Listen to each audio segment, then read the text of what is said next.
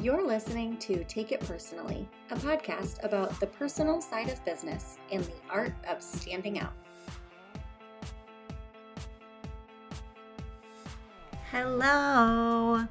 Welcome back to Take It Personally. Welcome to 2020. What the heck? This is the first episode of an entirely new decade. That is still blowing my mind. How many times have you heard that this week and it's still blowing my mind? I love it. I've talked about this before, but I just think that there is something so cool and so special about the start of a new year. I absolutely love it. However, if you follow me on social media or know me in real life, you also know that my husband and I are expecting our third baby. And to be totally honest with you, that has kind of derailed how I typically approach the start of a new year. It's obviously a super wonderful thing. We are so excited. But I have a really rough time the first, usually like up to half of pregnancy, up to about 20 weeks or so. And as of this recording, I'm 13 weeks.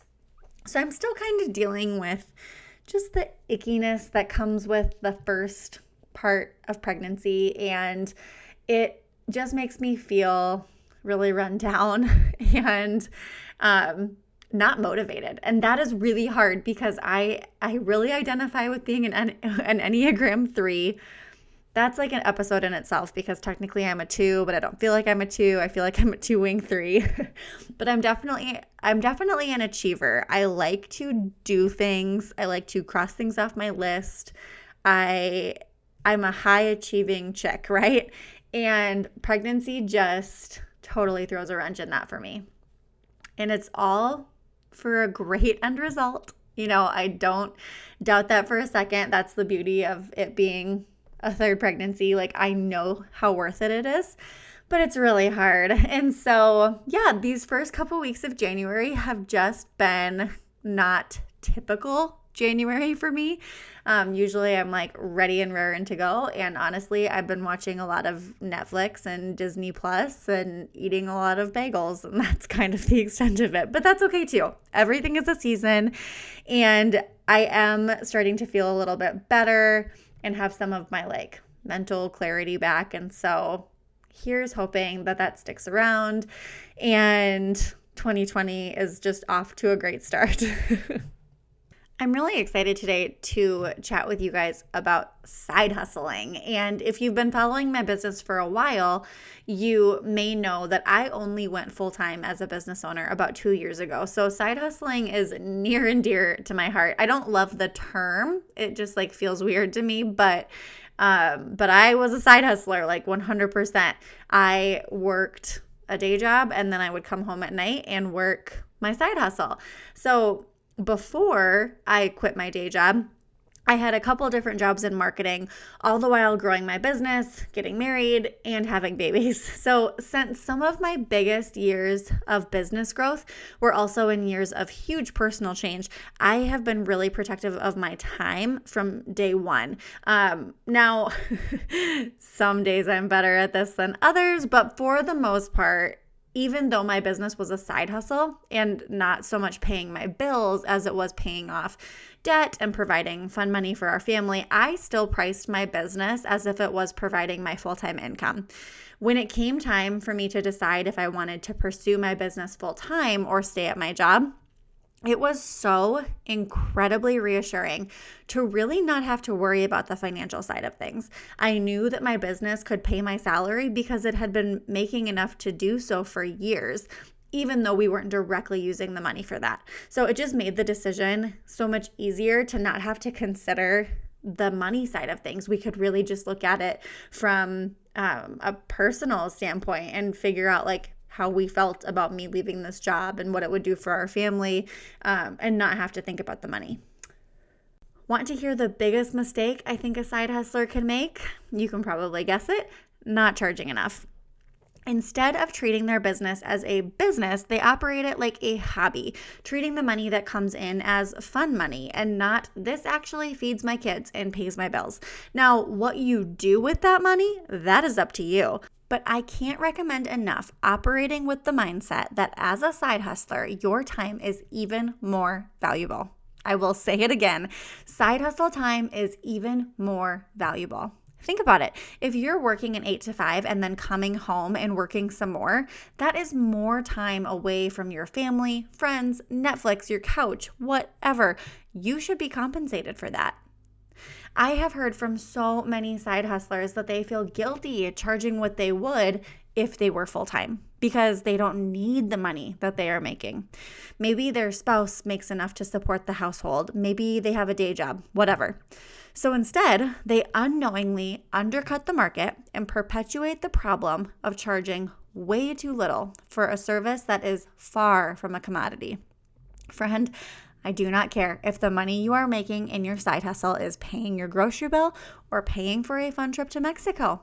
We're talking about the value of your time. And as someone who is working more than one job and probably also raising a family, I can tell you right now, your time is worth way more than you're charging for it.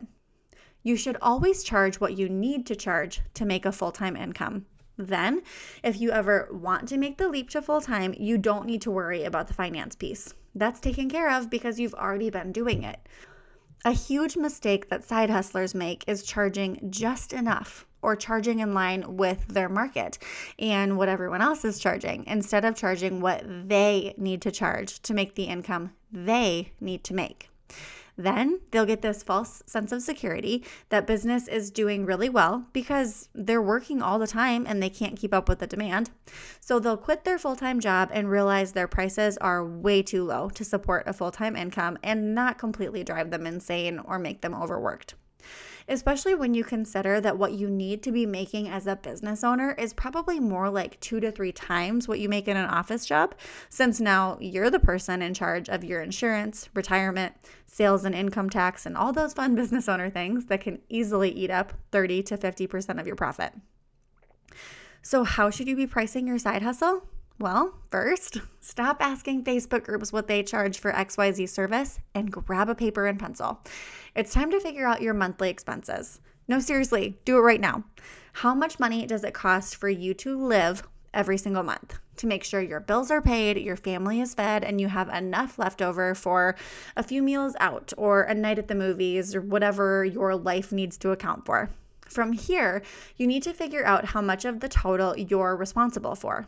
Are you in a relationship where 50% of it is brought in by your spouse? Does your spouse cover 100% of your home expenses and the money you bring in is seen as extra? Or are you flying solo and need to cover all of the expenses in your household? Then determine how much money is needed to do the same for your business. What are your monthly expenses that ensure you can keep your doors open? Do you pay rent?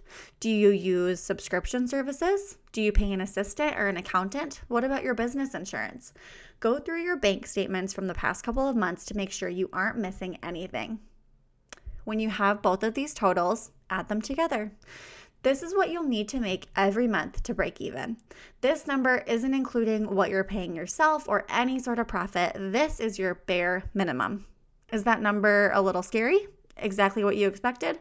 Whatever the result, knowing that number is a huge part of the battle. So kudos to you for taking the time to figure it out. From here, you can play with that number to determine a more realistic amount for you to make monthly. Don't forget to consider that as a business owner, you're the one who's responsible for your retirement, savings, and taxes at the end of the year. These are all things you need to consider when determining your pricing. Let's say you've done this exercise and determined that every month you need to be bringing in $5,000. From here, it's simple math. How often do you want to work in any given month? Keep in mind that for a lot of businesses, 10 days of active work can equal another 10 to 20 days of passive work, i.e., emailing, bookkeeping, computer work, etc. For example, as a photographer, I know that if I want to be shooting 10 sessions a month, that probably equals 20 days where I'll need to be behind my computer, communicating with clients, organizing and storing files, editing and delivering photos, and whatever else comes with one photo session. Don't forget about these passive work days. We all know there's usually far more to a job than just the time you're face-to-face with a client. That needs to be accounted for in your pricing too. This is going to vary person to person. It's going to vary industry to industry. All I'm saying is don't forget about these passive work days because they're still your time. It's still time that you are spending working and that you should be paid for. Back to the example.